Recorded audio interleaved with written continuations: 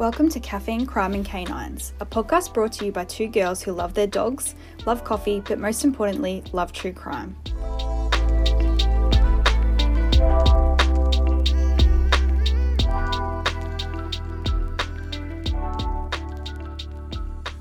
Hello. Hi there. What is going on? Nothing much. How are you going? I'm good. I feel like I've lived about 20 lives today. I'm on my really? fourth coffee. Yeah. What the heck? Why? What's going on? Just have done a lot. You know, like I'm trying to just get out in this at the start of the day, do everything I need to do, and then I can just coast through the rest of the day, you know? Yeah. So got up. Yeah, I love that. We're at the shops at 9:30, did our groceries, did all the jobs I had to do, and then Yeah, I feel like when you get so much done in the morning, you feel more productive. Like I honestly feel like, yeah, and you just feel like better, like you've achieved something early on. I don't know, it just makes the rest of your day better. I'm a bit of an early bird too. Like I feel like my brain functions like at optimum level in the morning, and then in the afternoon I'm like dead. Crush it. Yeah. So like it's good to get all my stuff done. And you know as well, like I've been running around because Elsie's started climbing on everything. Oh, has she? So yeah, so I got we've had for ages, they're called learning towers. They're like those things that sit against the bench so they can stand up and do stuff with you. But she's learnt to push that, and then she climbs up onto the kitchen bench, and I walked in before and she was just sitting on the bench. Oh my goodness. So, I just have to watch it all the time. She's just, so destructive. She, pulled out all the clothes from her drawers before. It was just, not laugh. I feel like I'd be so bad laughing. I mean, I don't tell her off. I just think it's fine to, in our own house, she can do what she wants. But it's it's just like a cyclone. It's one room to another. She's doing something crazy, climbing on something, pulling something out, But, she keeps herself busy, so I'll take what I can get. Exactly. And if she's keeping herself entertained and it's harmless, you'll let her go for it. She's a busy gal. She's always got a lot on. I feel like that's you, though. She's probably all right, I'm going to take after my mama, you know? Yeah. Do you know as well, that reminds me, what she's started doing over the last few days, which literally is my dream come true. She started singing. Oh my goodness. And it's so cute, Karina. It's so cute. I love that. She likes to sit at my desk, and I put music on, and she kind of just sits in the chair and pretends she's on the computer. But yesterday she was sitting on the chair, and I saw her not dancing, she's swaying side to side and singing the song. It was so cute. I love that. It was very cute. What sort of, is she singing kids songs, or is she onto Taylor Swift or something? No, she loves that movie Trolls, and Justin Timberlake is the music producer. So she loves that Justin Timberlake, that main song that he sings. So she sings that, and because I'm so pro Britney, I'm very anti Justin, so I don't know how I feel about it. You know what? Actually, now that we're bringing up Britney, do you know what's on Netflix that I watched the other day? I just had a bad day at work, and I just needed something I just want to watch something and not have to think, and I put on Crossroads. And what I love that movie. It is such a good movie. It made me a little bit sad because Britney's just so amazing in it. You know what I mean? Yeah, yeah. So it did make me a little sad, but it's a great movie, and it is on Netflix. They've just added it. So if anyone's, Remember a while ago I was telling you about that celebrity. Yes. Yeah. That said that Britney's dead. Remember how I was telling you she posted that Instagram tribute? That's the girl in Crossroads, the one that gets pregnant. Yes. That's the actress that I was talking about. Yeah. Yeah. So interesting, right? Yeah. I remember I went to see Crossroads at the movies, because it was obviously 16 plus, but my mum took me and my sister. I was so good. That is so good. Yeah. Any other news this week? I don't know if there's much. I feel like I am a little behind. There's so much crime news, but I'm going to be honest, I'm a little behind on it. I can just give you a little bit of rundowns, you know what I mean? But I can't go into detail because I'm not fully like across everything. But obviously they did, I don't know if that was last week actually or this week, that they found the 2 bodies of Jesse and, oh my goodness, I cannot remember what his partner's name was. It's like Ben or Bo or... No, Bo was the killer. I remember that. Bo's the killer. Yeah, I was like... Jesse, but yeah, it's on the tip of my tongue. It is the tip of my tongue as well. But let me find it. Hang on, while we're still talking. They found their bodies. He had driven them out. He actually is the one that told police after he got a lawyer, right? And then he confessed, obviously, once he got the lawyer, and he told them where the bodies were. Anyway, so then they drove out, they found the bodies, and I think they were in, like, he had gone and bought in, like, surf body bags. Right? Yeah. And that's where you put them in. But, Lockie, the craziest thing, I've only seen a few snippets of this, like, every day there's, like, a new thing, like, bam, like, crazy new information regarding these killings. Like, and every day there's something else, right? There's a few things that I just quickly want to tell you. One, apparently there was a 000 phone call from Jesse's phone. Yeah. And in it he's saying like get the fuck out and like or fuck off or something. So he definitely like obviously he's entered the home and someone's called, 000.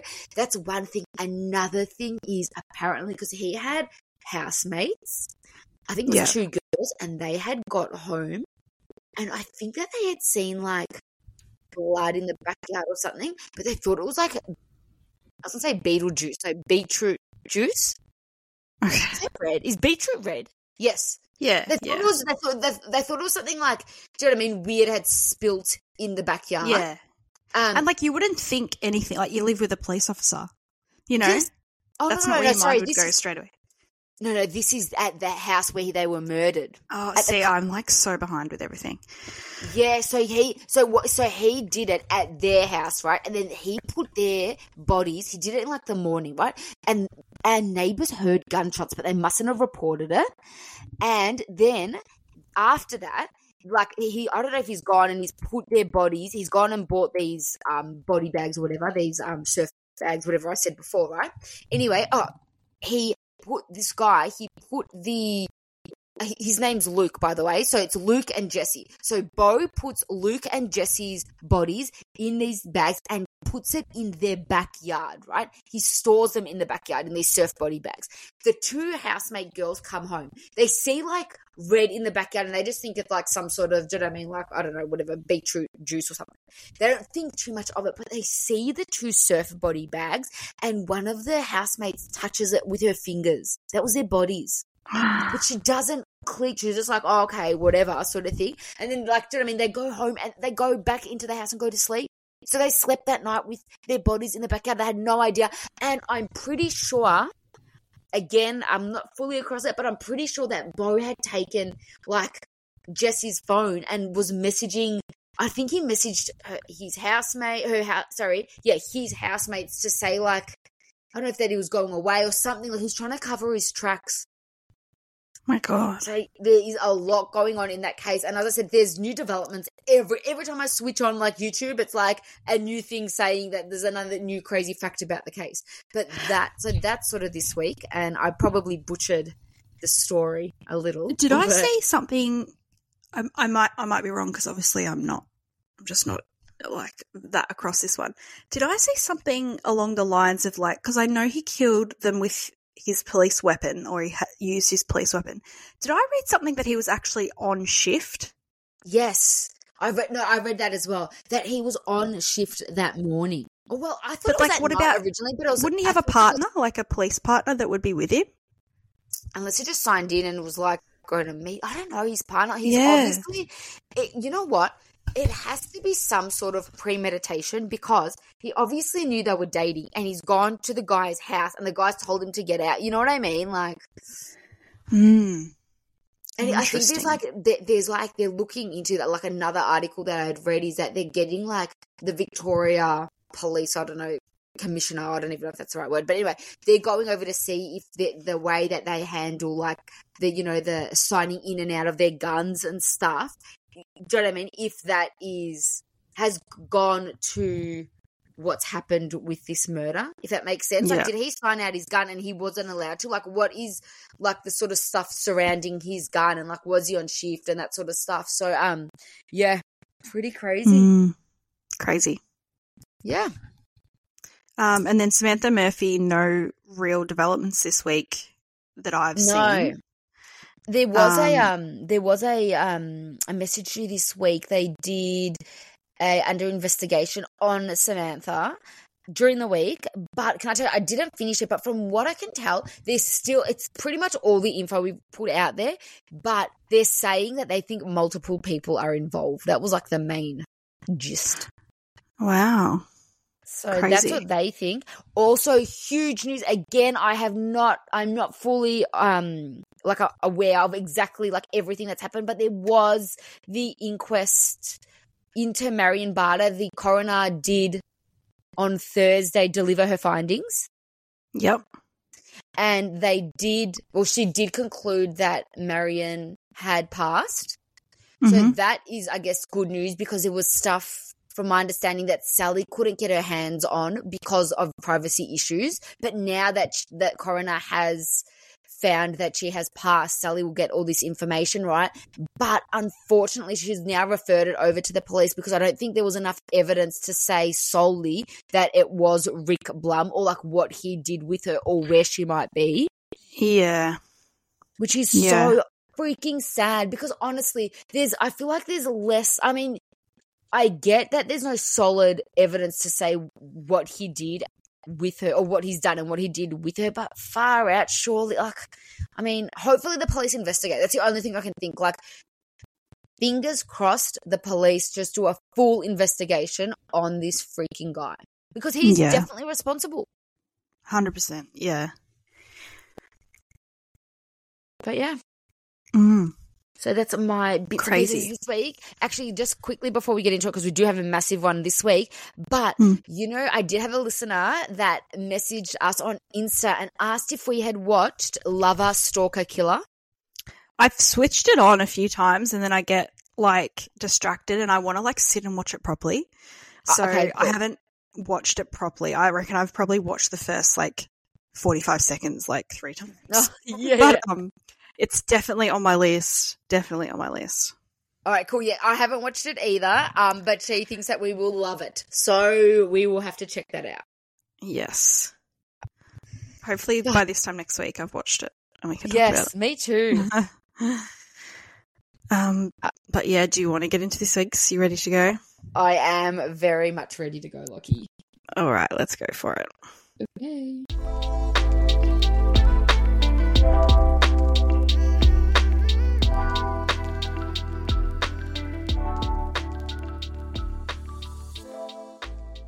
The trial of the man accused of murdering missing Ringwood woman Elisabeth Membrey has heard she was being pestered by her alleged killer before she vanished. Rochelle Kettridge told the court Ms Membrey confided to her that the accused, Shane Bond, was hassling her to go out with him a week before she disappeared in 1994. However, Ms Kettridge admitted that although she immediately thought Bond was involved in her disappearance, she didn't tell anyone about the conversation until 2007, after police offered a $1 million reward. The court heard she hadn't thought the information was relevant until Shane Bond became a suspect in the case. He's pleaded not guilty to murder. Okay, so just quickly, I want to say a quick thank you to Maggie, who requested this case to us. I cannot believe, again, I feel like I say this most times when we get requests, that I was not aware of this case, Lockie. No, and it's wild too. It is very wild. Also, just another quick sort of like housekeeping. One of our listeners has asked if we can put like a little star or a dash next to all the Australian cases, because that's the cases she's mostly interested in. So if you do see a little star, I think we did it a few weeks ago with Samantha, but if you do see a little star next to the episode, it just means it's an Australian case. So I just thought I'd put that out there before I forget as well. Okay, so today we will be discussing the disappearance of Elisabeth Membrey. So Elisabeth Frances Membrey was born on June 6, 1972. Her parents, Joy and Roger Membrey, raised her alongside her two older brothers in Vermont, which is like a middle-class suburb in Melbourne. Not anymore. No, wait, do you think it's like more savage? No, I reckon it's like fancy AF. Really? Yeah, Vermont. Yeah. That's like near me. I don't know if I would say it's I was going to say, I think that it's definitely like, probably not middle class, but it's a little bit, you know what I mean? I wouldn't say it's fancy, but it's not I'd still call it middle class actually. Maybe because I'm close by. But like middle class is like us and like we couldn't buy a house there. It's not that like far. multi-million-dollar houses. No, Vermont. Yeah. I think Vermont is like one over from like Glen Waverley and Mount Waverley. Yeah, but they're also like, you know, it's the houses there are expensive. Yeah, expensive. Yeah, how interesting. All right, cool. Well, I was going to say, 'cause you were out that way at some, do you know what I mean? At some stage when we were working together, you were sort of, yeah. Where were you? I was in Montana. I was a bit further out. Further out. Yeah. What I was going to say is, the craziest thing about this is just what I think when I start looking at these sorts of cases is, like, my very early years were spent in, like, Glen Waverley. And again, as I was saying, that's like a suburb over. And I always think to myself, like, did I ever cross paths with Elisabeth? Because I used to go to, like, the Vermont South Shopping Centre. I used to go to the Blockbuster, like, every Friday. You know what I mean? Like, it's just, this is the sort of things that always just creep me out. I don't know if you ever do this. Do you know what creeps me out about this, actually? One of my best friends, like, who I've been friends with since we were, like, you know, in year 7, her surname is Membrey, spelled the exact same way. And, like... Really? Yeah, it's just, like, seeing the name, like, over and over again is just, like, you know, psyching me out a bit. But, yeah. Gosh, yeah, that's horrible. Yeah.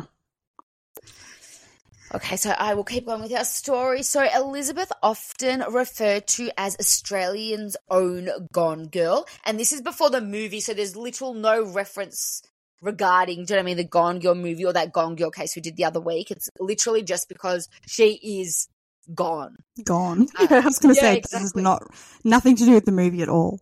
Yeah. So there is not much information on this case and so much conflicting details. I can't even tell you. There's only 3 podcasts that have covered it, and I just wanted to give a major shout out to our friends over at My Fridge is Haunted because they had some exclusive content and really good information. So I just wanted to give them a shout out. Do you know, I'm sorry, I keep interrupting you. No, that's okay.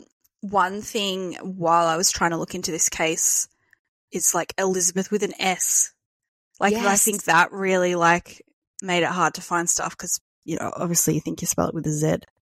Yes, exactly right. And do you know what? Like, I think at the time it was very big. Like, in the 90s, this probably would have been a very big case. And I'm sure that if this happened now in this day and age, hundreds of podcasts, there'd be definitely like documentaries and things like that on it. But because it happened in the 90s, it's sort of been forgotten, which is really sad. Yeah. So, described by her mother, Joy, as kind, caring and thoughtful, Elisabeth was known for her love of writing notes to her friends, telling them things like she believes in them. She studied at... I know, isn't it? I love notes as well. You know me, I'm a very big note sort of girl.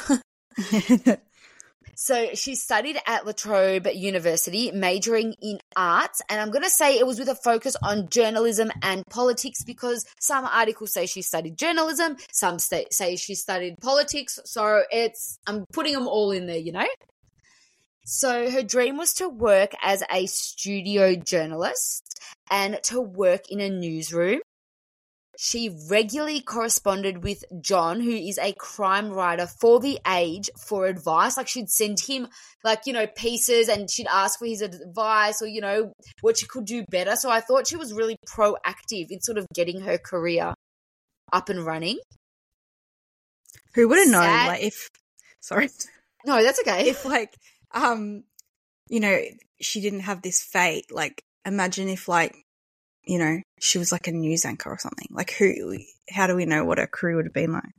Exactly. And, you know, this is one of the saddest things I'm not going to say of all, but this is one of the saddest things with this case is that obviously he would go on to report her disappearance, John, so the one who she was corresponding with, but Elisabeth would never know that she received her dream job offer with Channel 10 Lockie.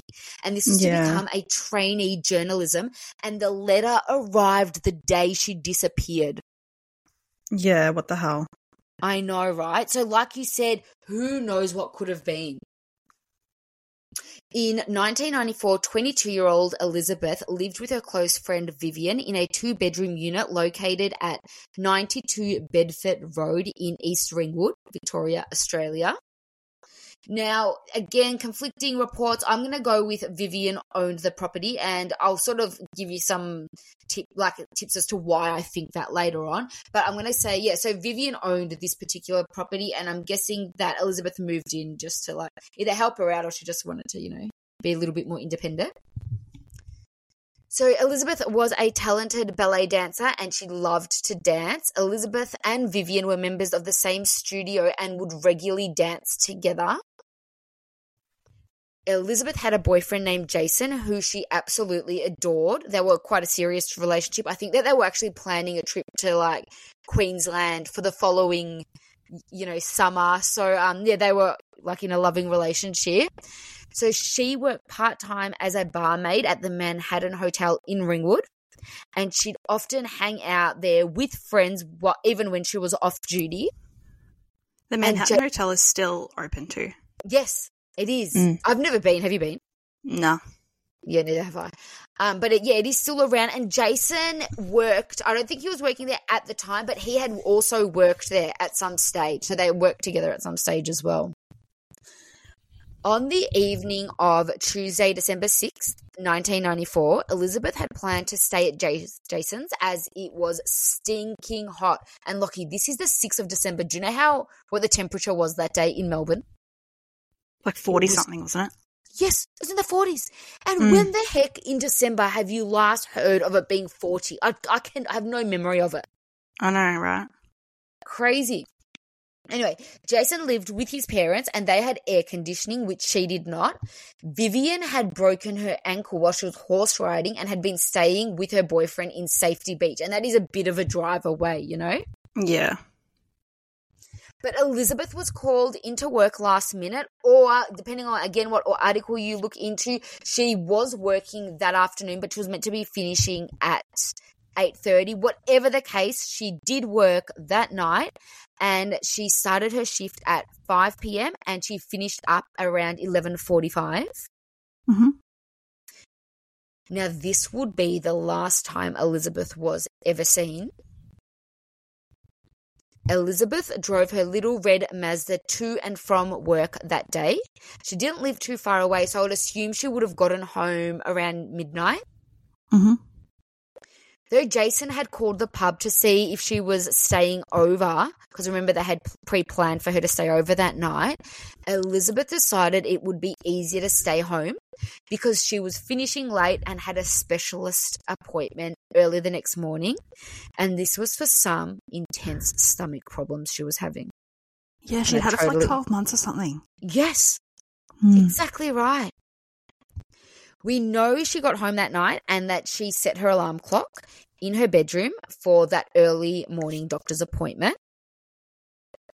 The next day, Elisabeth's parents waited eagerly to hear from her about how her specialist appointment went. Obviously, they were invested in this appointment as well because, like you said, she'd been having these issues for 12 months. Yeah. Her dad called her around midday, but there was no answer. A few hours later, her mother left a message inviting her to dinner, but still there was no reply. They were a super close family and usually spoke most days. So initially they just thought maybe she, do you know what I mean, had been called back into work again, or she was with Jason or out with friends. It wasn't until after dinner when Jason called them looking for Elisabeth that they knew something was very wrong. He told them he had also been trying to reach her all day. The three of them decided to meet at Elisabeth's place. Her parents were the first to arrive and felt a mixture of confusion and relief when they saw her car in the driveway. Vivian's car was also at the house, but she had left it there as she couldn't drive, remember, due to her broken ankle. Mm-hmm. The front door was locked, but Jason managed to get through her open bedroom window. It was typical for the girls to leave their windows open, especially since they didn't have air conditioning and it was summer. Yeah. There was no sign of Elisabeth, but upon entering, Jason noticed a bloody dark brown stain in the hallway. It was like a trail of blood. He quickly opened up for Elisabeth's parents and they searched the house for clues. Everything seemed normal except for the bloody stain on the carpet, and it looked like there was a bit on the wall also. It looked like someone had tried to clean it up with a mop, but they didn't do a very good job. Who the heck uses a mop on carpet, by the way? Like, a man. Yes, exactly. What an answer. 100% a man. They also noticed that Elisabeth's doona was missing, and it appeared she had been in the middle of writing a letter to her friend in the UK, as it was half written and lay on the table. Jason and Elisabeth's parents called the police, but it took 6 days for them to investigate and declare her home a crime scene. Yeah, that's wild, isn't it? Is it? Yes. 6 days. It totally is. Yeah. There was blood. I know. Like, and she's missing. Yeah. Crazy. So, I know. Her parents found out that she had never made it to that doctor's appointment. Remember that one that she had that morning, right? And began calling around to I read an article that it was every hospital in Victoria, hoping, oh my God. I know, right, that there was some sort of accident and they would find her, but they had no luck.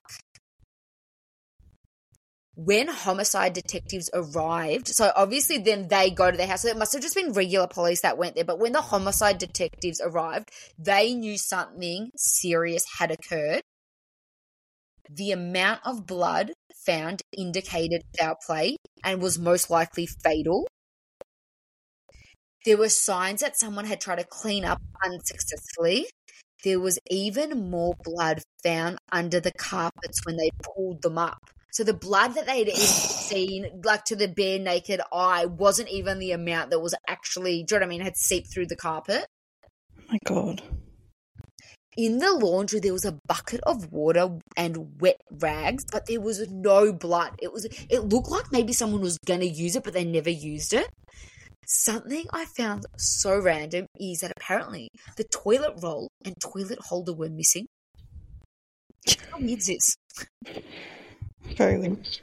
You know, probably, like you said, a man thing, like, do you know what I mean? Toilet paper, people to use toilet paper. Anyway. Yeah. A school friend of Elisabeth's reported seeing her at the Ringwood Aquatic Centre between 11 a.m. and 1 p.m. on the day of the 6th. She was chatting with a well-built, tall, sandy-haired man. Another witness, his name was Warren, remembered that this man became verbally abusive towards Elisabeth. And his memory at the time, obviously, he thought that this was such a big sort of scene that he even turned to his friend and said, quote, "Have a look at this pain in the ass. Fancy someone like that, someone like her being told off by someone like this." Oh my God. So I don't know, obviously, what's happened there, but when her friend saw her around 11, she was just chatting to this guy, but by 1 o'clock, they were having some sort of he was yelling at her about something, right? Police received information from a neighbour about a disagreement between Elisabeth and a man in her driveway the day she vanished. Apparently, they were yelling at each other as they loaded bags into the boot of his blue car. Yeah, this also spins me out a bit. Yeah, doesn't it? Mm. So the witness, who was at a distance, also described the man as, quote, solidly built with light brown hair and around 6 feet tall. An ex-neighbor named Kerry also recalled seeing a tall, strong man in Elisabeth's unit who answered the door. Quote, I remember he smiled and said, Liz, there's someone at the door, Kerry said. What stood out to me most about this man was his body. He was a fine physical example of a man, well built and definitely not Elisabeth's boyfriend. So that, and I find it funny because I think Kerry was pregnant at the time, so he's like, wow, like this guy's, you know. In a second trimester where they're like. How funny. So who's this guy, right? And that's really all we've got about this guy, to tell you the truth. Just that he's been quite a few sightings of this man, but he's never really identified. So Elisabeth's neighbour, Andrea, came forward to say that she was woken up in the early hours of that Wednesday morning by her 2 barking poodles, which was unusual as they rarely barked. I found that unusual because what poodle doesn't bark? Victor is a nightmare. If a freaking mailman walks by, the whole house knows about it, you know? Yeah, same with Olive.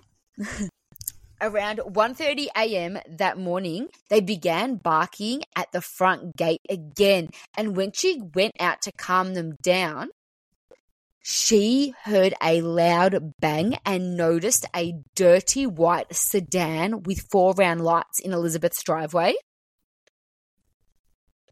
By the time she left for work around 7:30 a.m., the car was gone and everything seemed normal, as she remembers both Elisabeth and Vivian's car was in the driveway. So the car was gone and everything else just seemed like, do you know what I mean, like every other day.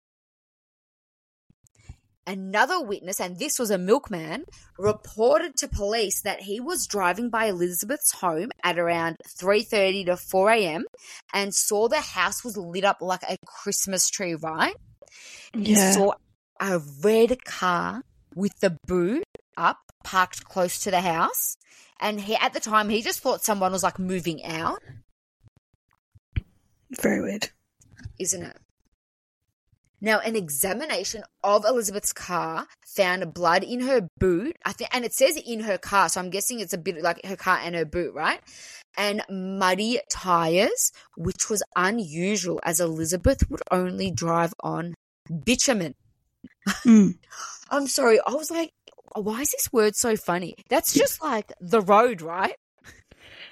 Yeah, it's like a type of road pavement. Yeah, okay, bitumen. Yeah. Bitumen, yeah. Alex, it's all over this case. Bitumen is like everywhere. So I was like, yeah, curious. All right. But yeah, that's so just like a sealed road, meaning a sealed road. Which means, which obviously then that is unusual if there's actual mud on her tiles. Yeah, and it was red. It was red soil too, which is super weird for that area. So the driver's seat was pushed all the way back, indicating someone tall had driven it. And obviously this is not how Elisabeth drove her car. Forensic tests showed that the dirt and soil found in the wheel trims and doors came from driving the car on a dirt road at speeds of 60 to 70 kilometres for at least 4 kilometres. How smart is that, how they figured that out? Yeah. Must have been a lot. Yeah.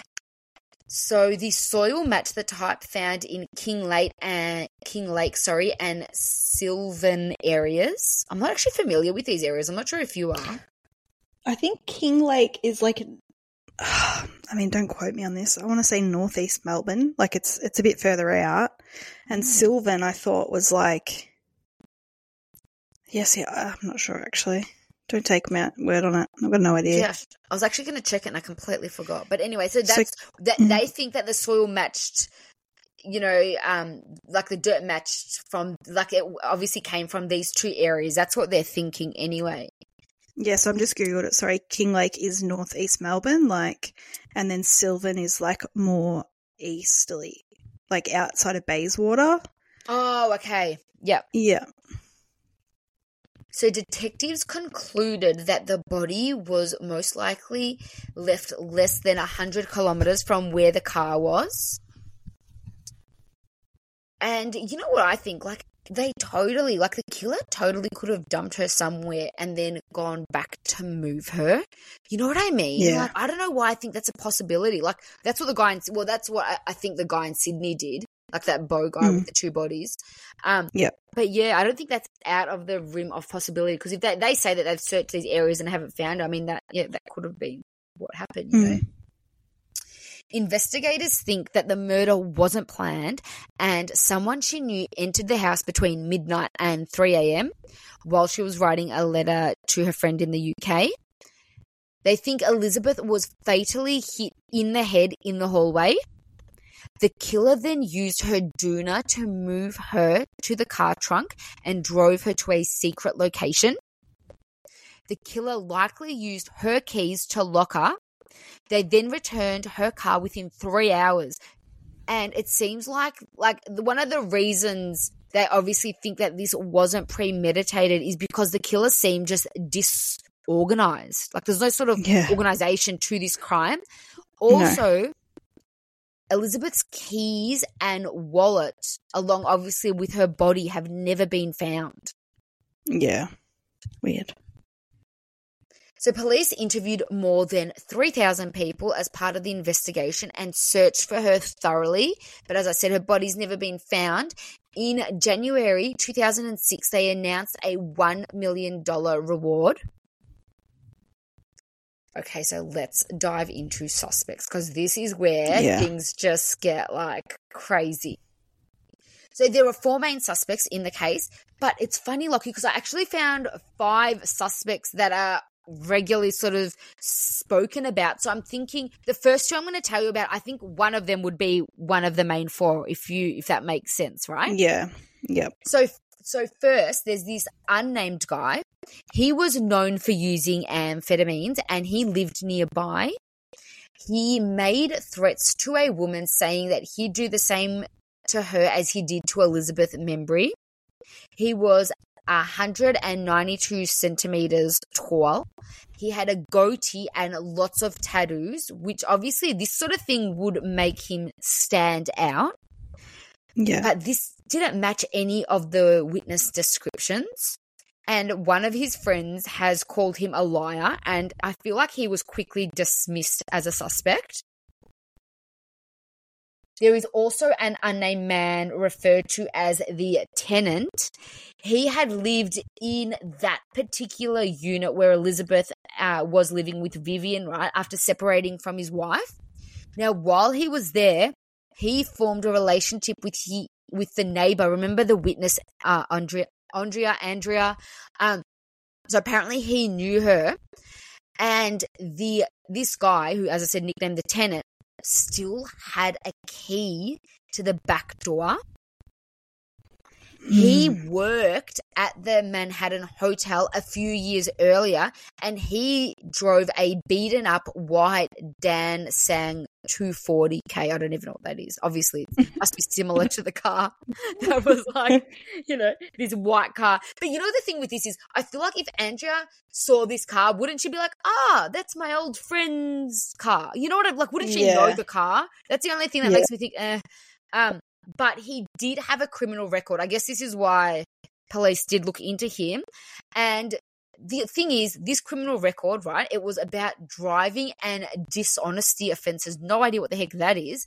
And he had some sort of theft and deception charges as well. Yes, they weren't like really that serious. Like when you say criminal record, it wasn't like he killed someone before or he had a history of stalking women or nothing like that. But he did. One thing he did have is he had assaulted a former girlfriend when he had seen her with another man.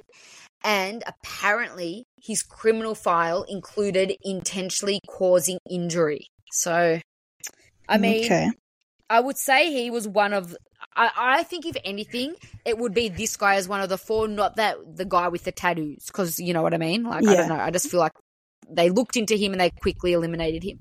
But so next on the list is a guy named Richard, and it's a little bit hard here because I feel like there are some articles that refer to him as Robert, but I'm going with Richard because Ron Iddles, who was one of the lead detectives on the case, refers to him as Richard. So I'm going to go with Richard and just hope for the best.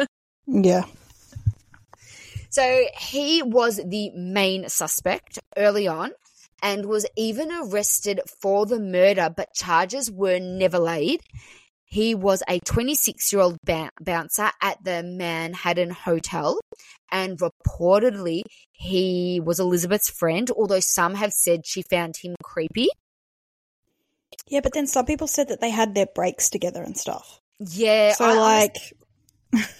I don't know why. I do think that they were just friends. And, maybe he had a crush on her, but, why would you hang out with someone if you found him creepy? Because there are quite a few reports saying that they would hang out together, right?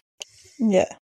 So his ex-wife told police that Richard was infatuated with Elisabeth, even calling her his substitute wife. There was a wild story from the Sydney Morning Herald that she once had her hands behind her back and he pushed his willy or testicles into them. God, men are disgusting, aren't they? I know. What the fudge? Women don't go around and push their boobs on people, but men... Probably because they would love it. I feel like as guys would love it. Girls are, grossed out. Why do they think... Oh, anyway. Oh, I know. I have no idea. For another time. Yeah. So when Richard found out the police were looking for him, he went in to answer their questions. He said that he did go to the Manhattan that night, but they wouldn't let him in because of his outfit. Apparently he was wearing shorts and a singlet. Remember, it was very hot, right? So he and his housemate Jen just went home and went to sleep. Can I just say something, Lockie, about this story? Isn't he the bouncer there? Wouldn't he know the dress code? Yeah. Maybe he just thought he'd get away with it. Yeah, but then wouldn't you be friends with the other people working there? I just found that so random that they wouldn't let him in. Yeah, that is weird. Yeah. Anyway, even though Jen vouched for him, the cops weren't convinced and decided to tap his phone. They caught him on the phone telling a friend not to spill the beans about his visit to his house that night. Now, when police called him back in for questioning, he came clean and admitted that he lied. It turns out they had gone there to meet his drug dealer. They'd gone to the Manhattan to meet his drug dealer, right? And when that fell through, their plans changed and he went to the drug dealer's house instead. And obviously he didn't tell police that because he was doing sort of obviously drugs, something illegal. Yeah. I think the cops moved on to other leads after this. I mean, Richard's name was still up there and they were probably still investigating him. But at the time, that was sort of it. But they did circle back to Richard in the early 2000s. A friend of Jen's had called in with a tip saying that Jen confessed that she never went to the drug dealer's house and if the police pressed her, she would spill everything. She also mentioned, so I think that, I don't know if she said she'd spill everything, but if they cracked her, they'd pretty much crack the case, Yeah, okay. She also mentioned the bucket of clean water at the crime scene, which the police initially thought wasn't public knowledge, but it turns out that it had been reported on. Investigators dug into Richard again, but when there wasn't enough evidence to charge him, I think they eventually just eliminated him. And you know what's really funny? So they used a tactic to eliminate Richard and that tenant guy, but it's never been disclosed because apparently police use it and they can't tell you how they eliminate you because it could either eliminate you or implicate you. How interesting is that? I wonder what they do. Yeah. Ron Iddles is we can't reveal how we eliminated him, but he's been eliminated. Mm. How cool is that? Very cool. It wasn't until many years later that there was another break in the case. So now we are going on to suspect 3, right? So in 2010, Shane Bond was charged with Elisabeth's murder, but he was acquitted 2 years later. Early on in the investigation, multiple tips, and I'm saying multiple, like 6 tips came in about Shane, but it seems police didn't take them very seriously. Apparently, Shane was a regular at the Manhattan Hotel and would drink there on Saturdays during the footy season. At the time, Shane was 20 and drove a white Datsun coupe. I should have done more investigation into these cars, by the way, because there's just a lot of car information, and I'm not very good with cars. Like, I don't know if you know what this thing. I don't know what the heck this thing is. Well, I don't know what it looks like, but I know that they don't make Datsuns anymore. Oh, that's a fun fact, Lockie. Yeah. So after a newspaper article came out in 2006, a bunch of new and old information was called in, and one particular tip caught the investigator's attention, especially because he had been a person of interest early on. So obviously, like, they're like, hang on a sec, this name's coming up again. Like, how did we eliminate him in the first place, you know? Yeah. Yeah. A man rang, said he had called before to tell police that Shane Bond could have done this since he had come home covered in blood the night Elisabeth disappeared. Right? It's believed that because Shane had bad acne, but no witnesses ever mentioned acne, he was ruled out as there were stronger suspects. How wild is this? That's... And a lot of the witnesses saw things from far away. How the heck are they going to know he's got a few pimples, you know? Yeah, yeah. It's probably just because that woman said a fine male specimen. Yeah. She was pregnant, so maybe she didn't mind the acne. Looking into Shane further, they found out that although he claimed not to know of Elisabeth, that was a lie. So he did know of her. So I think they caught him in that line. They're like, hang on a sec, you know, what's going on here? Some people claimed Shane had a crush on Elisabeth, but she found him creepy and had even complained to a co-worker about him. So this is where I reckon the whole Richard and Shane, like, I think they've got confused because you know how people were saying that she thought Richard was creepy? I reckon someone's gotten confused. She was friends with Richard. She found Shane creepy. But Shane, you know, if I guess if it's a friend, totally makes sense. But if it's a co-worker, you'd think that they'd know who Richard was and that Shane, like, Richard worked there and Shane was just like a customer. Like, it's so random. Yeah. But it's funny that they both have the same, like you said, people are coming forward with exactly the same story. So there has to be some sort of confusion there, right? Yeah. Now, I found this suspicious. Shane left Melbourne for Queensland just 2 days after Elisabeth disappeared. Very suspicious. Isn't it? So they looked into whether a vehicle belonging to Shane matched the description of that cream or white car that was observed by Andrea. I remember the night of her disappearance. And you know what else I find so freaking suspicious, Lucky? Apparently this guy, Shane, hand-painted his own car black. Yeah, I mean, this is like bloody Missing Campus 2.0. Remember the bloke painted his own car? Like, why would you paint your own car? And can I tell you, that is the, like, freaking just go dump your car somewhere. Why the heck are you going to paint it? That is so suspicious. I just don't get it. Yeah.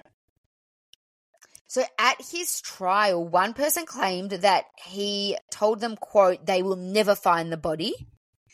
His roommate went on the stand and told the court that Shane had come home early that morning with his face, arms, and clothes smeared in blood.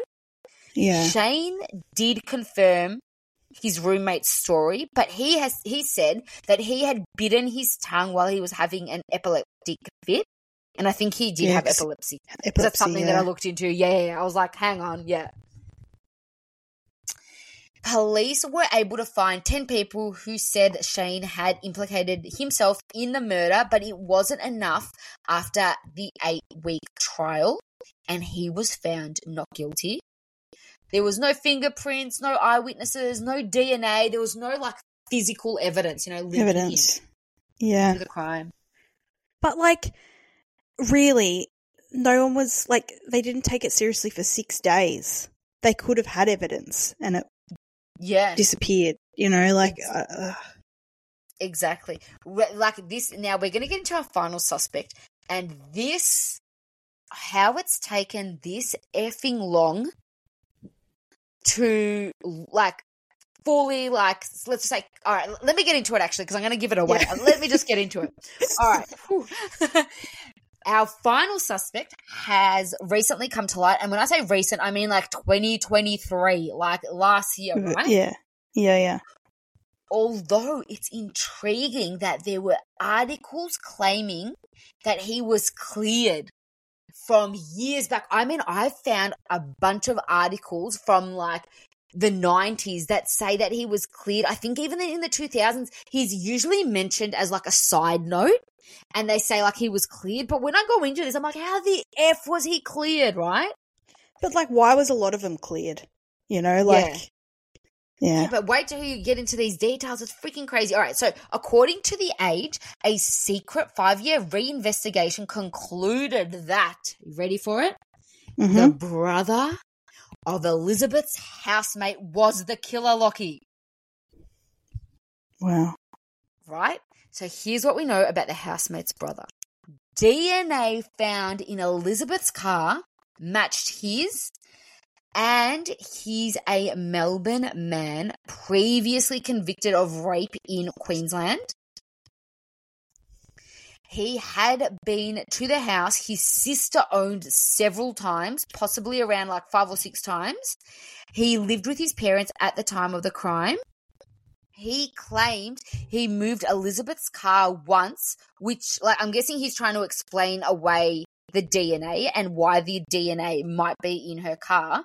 But his sister disagreed, stating they would never ask him to move their cars. And also they had like clear path, like they had a clear sort of pathway to the road. Like they both could fit in the driveway. So why the heck would he have had to move Elisabeth's car? Just doesn't make sense.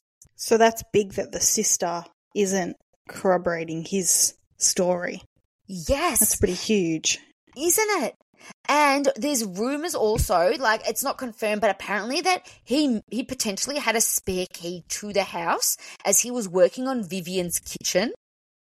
But even, like, so say he didn't have a key, Elisabeth would probably open the door to him because she would have known him. Yes, either exactly. way. You know what I mean? Exactly. But there is, hang on, I'm going to get into it a little bit now, only because there is a little comment that she had refused to let him in before. Maybe she found him freaking creepy. Maybe he was the creep, right?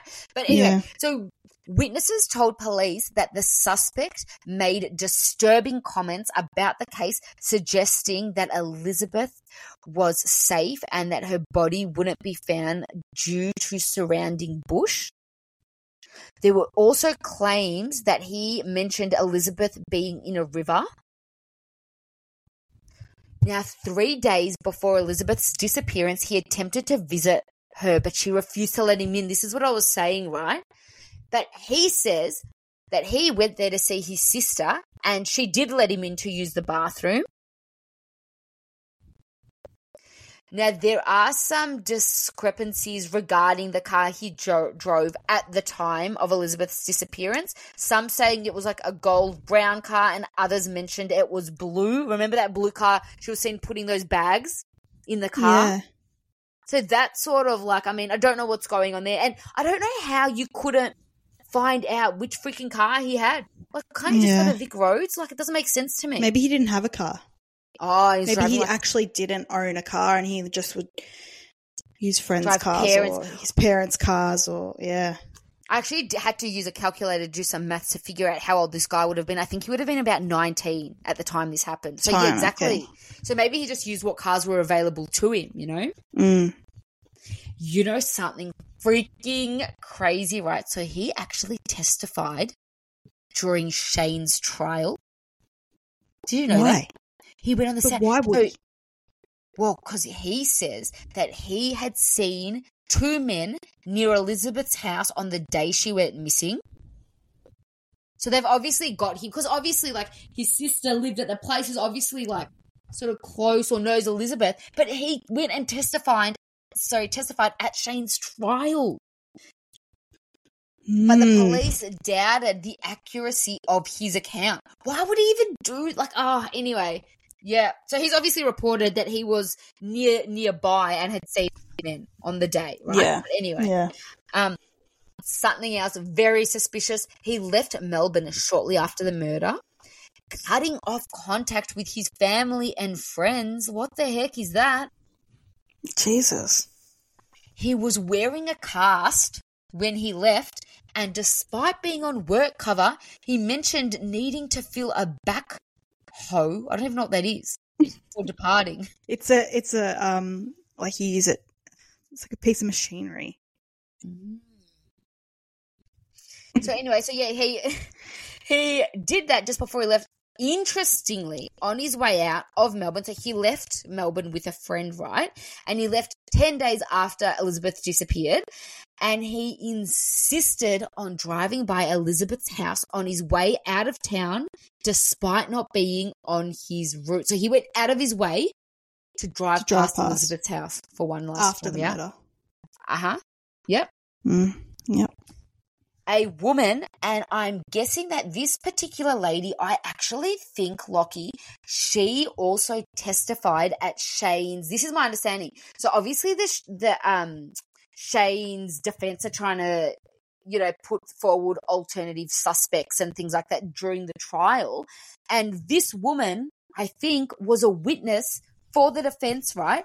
And she informed police that she found a wallet in the brother's car, and it was black leather. And I think that when she asked, like, whose wallet's this, he said it belonged to his friend Liz. And Liz's missing wallet, this is at the time, right? So this is years later. This lady comes forward and says this. Anyway, years later, you find out that Elisabeth, this matched the description of Elisabeth's missing wallet. Yes. But you know what this makes me think as well? Sorry, can I just quickly say something before I forget?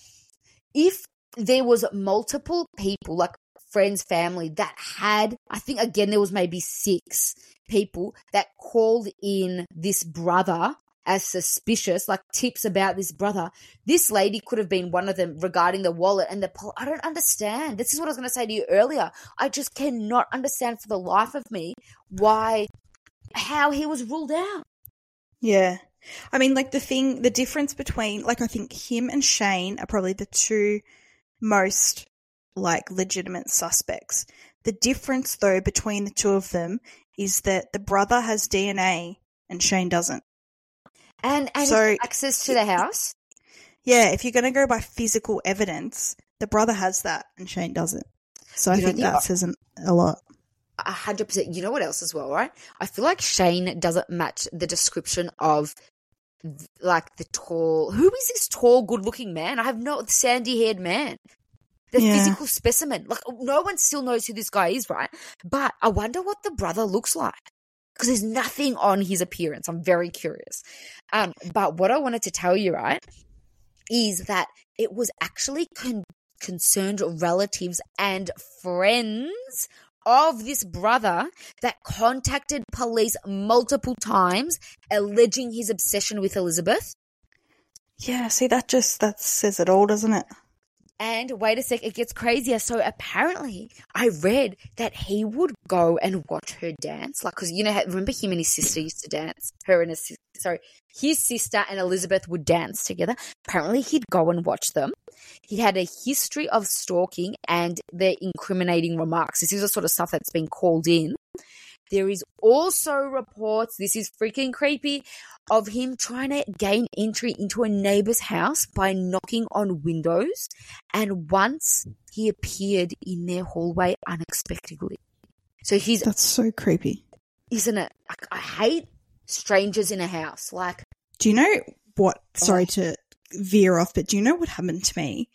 and my friend, when me and two friends moved out of home in Warrnambool when we were 18, like literally months after we all turned 18. Still a baby. You're so little. And yeah, and we lived like close to like the middle of town. So when we would go out to like the nightclubs and stuff, we would just walk home, right? Because it was so close.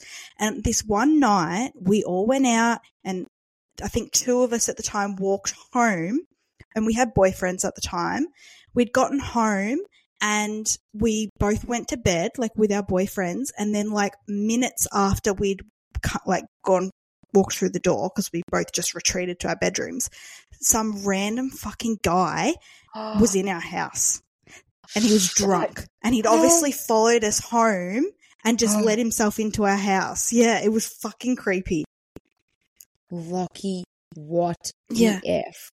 It's lucky that our boyfriends were there, honestly, because they just like kind of got up and just, you know, kind of ushered him out.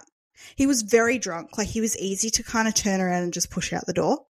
But, like, it's very lucky that we weren't alone, because, like, ugh. Yeah, that is freaking creepy. You know, just while we're on this, sorry, this is a bit of a side note, but there's this thing my cousin told me when I was very little, right? And I always thought it was just like she was trying to scare me. It was like an urban legend sort of thing. Anyway, and I asked my auntie about it, because I saw my auntie yesterday, and it just happened to come up. We're talking about like break-ins and stuff like that. And she's like, no, that actually happened. And can I tell you, the fact that I know this actually did happen now I'm even more scared, because in like the 90s, my grandma, we had like family here from Cyprus, right? Anyway, they were staying at my grandma's house, and they had gotten home, and when they got home, I think the fly screen or there's a window open, there was something weird about the house. Anyway, they all went to bed that night, and I don't know if you've ever seen this. I don't even know. Like, I've never seen it. I've only ever seen it at my grandma's house. But she had one of those beds, and the bed is like very tall. When I say very tall, I mean like you have to sort of climb to get on it, and then it's got like a little like curtain around it. Do you know what I'm talking about? I think it's like an older day bed. Do you know what I'm talking about?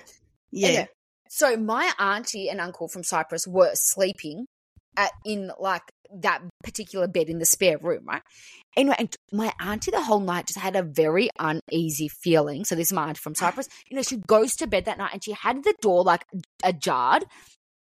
Anyway, while they were there, they kept hearing. My grandma lived in a court, right? They kept hearing this car, like kept going in and out of the court, and that's weird. Like, I live in a court now, and there's not much traffic, you know, especially like in the middle of the night. Anyway, so she's lying awake, and she's just freaked out in general. She's like, something weird's going on, and while she's lying there, she sees like the door open, like the bedroom door open, right?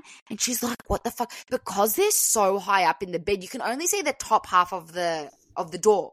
So she was freaked the F out. You know, she gets up the next morning and she tells like my other auntie, like my dad's brother, and like, do you know what I mean, my grandma and everything, what happened. And they're like freaked out, and they realized that they had been robbed, and they must have come home while they were being robbed, right? And the guy hid under the bed in her room. No. That's so creepy. And one of them must have got out. I know. I freaking know. One of the robbers got out and must have been coming by with the car like every half an hour to try to pick up his friend that was stuck in the house. Oh my God. You die. I'm actually dying that this happened. And my cousin told me when I was young, and I was like, my whole life I was like, oh, she's probably just trying to scare me. And last night I found out that freaking actually happened. He was hiding under the bed, the robber. Oh my God. And it wasn't until the morning. Imagine if you were the robber. Like, you'd also be scared because you're stuck in there. And you're stuck under the bed. And they know because they could see, you know, like when you drag, like obviously they crawled out and you could see like knee marks, like, you know, when you, like they were like crawling out of the house. Freaking Jesus. Crazy. Anyway, sorry, I have literally gone on to something completely different. So that's really scary. It is. But back to this case, he was rumored, like this brother, he was rumored to be a small time sort of robber in that area. And the way they found his DNA is, remember I said that he was convicted for a rape in Queensland? When they put his DNA into the national database, they got a hit that matched Elisabeth's car. And the fact that he's already connected to Elisabeth, he's not even a random to Elisabeth, I just feel like this sort of really comes full circle. Like, it makes sense, right? And the fact that his sister's car was in the driveway, so if it was a random, how the heck would they have known that Vivian wasn't home when there's two cars there? He would have known his sister had broken her ankle and was staying at her boyfriend's. Yeah. Yeah, so this is recent, so there still is, like, it still could have a bit of movement. Really? Well, potentially. I think that, like, some of the articles I read were like they are pushing now for an inquest into this, because exactly, imagine if they've done like a secret 5-year investigation about this. Who knows what they've uncovered? And I really hope that, honestly, all Elisabeth's family want is her body. Like, they literally they literally are desperate to find her body and just put it to rest. And it's really sad that her family have fought so hard for this. They've gone through that 8-week trial. Like, there's so much, you know, do you know what I mean? They keep trying to keep her name out there. And honestly, the last few years, it has not been out there. I'd say the last 15 years, I've not heard about this. Have you? No. Really sad that Roger, her father, passed before hearing these new developments. So I thought that was really, really sad. But I'm hoping for them that, you know, this will go. Yeah, this will go to the coroner. I know that in 1996 they actually held a memorial for Elisabeth, hoping it would create some sort of closure, but it didn't. It didn't do anything for them. So, yeah, I'm hoping this is their chance, you know? The coroner can't ignore the DNA match. You can't see that and think, oh, not enough evidence. Yes. I think, like, once it does go to the coroner, I'm sure it will actually go to a hearing. It has to. Right? And not only that, but if they could take Shane to trial with, I'm sorry, it was just circumstantial, random people. And this was years later. Like, this was like, I can't even remember, like, let's say 10 plus years later, 15 years later. And he was found, I know he was found not guilty, but they didn't have any hard evidence against him, and they took that to trial. Surely something can happen with this. Yeah. Yeah, surely. So, yes, there is still a $1 million reward for information that leads to an arrest and a conviction of the killer. And if anyone has any information, no matter big, small, whatever, please call Crime Stoppers. Their number is 1-800-330-000. That is our case. Crazy one. It is crazy sad. If you have a case you'd want us to cover, you can send us a message on Instagram. Our Instagram handle is @Caffeine, Crime and Canines, or you can head to our website and leave a request in the request box. If you want to support the podcast, you can leave us a 5-star review, head to our website to purchase some merchandise, or you can buy us a coffee at buymeacoffee.com/Caffeine, Crime, Canines. And until next week. Until next week. Bye. Bye.